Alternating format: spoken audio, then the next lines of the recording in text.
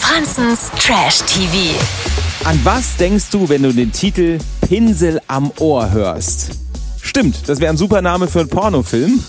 Ist es aber nicht, sondern der neue YouTube-Hit. Die Renovierung war hammerhart. Der Pinsel wird ausgewaschen und verschwindet in allen Laschen. Am Start, die ganze Crew von Hammerhart. Uns macht keiner was vor. Wir haben den Pinsel am Ohr. Ja, ein Malermeister aus NRW hat sich diesen Quatsch ausgedacht, um seine Firma bekannter zu machen. Die Idee kam durch meinen Mitarbeiter, der halt eben hier die Pinselchen hatte, mir am Ohr gehangen hat und somit kam dann bei etwas mehr Promille, muss man wirklich sagen, der Grundbaustein von Pinsel am Ohr.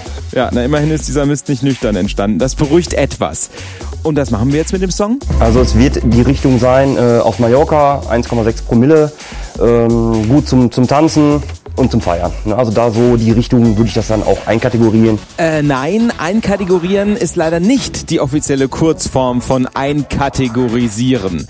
Aber gut, man kann es ja mal versuchen am Ballermann. Ein paar Fans hat der singende Malermeister auf jeden Fall schon. Der gefällt mir einfach. Kann man gut anhören. Ich finde es eine gute Werbung für ihn und für seinen Laden. Und es ist ein Ohrwurm. Ich habe es mir auch schon ein paar Mal runtergeladen.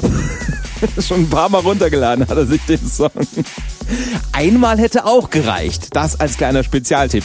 Aber wer Pinsel am Ohr geil findet, muss ja auch nicht besonders schlau sein, ne? Lena, wie hat's dir heute gefallen? Gut, hat's mir gefallen. Toll fand ich's. Franzens Trash TV. Planet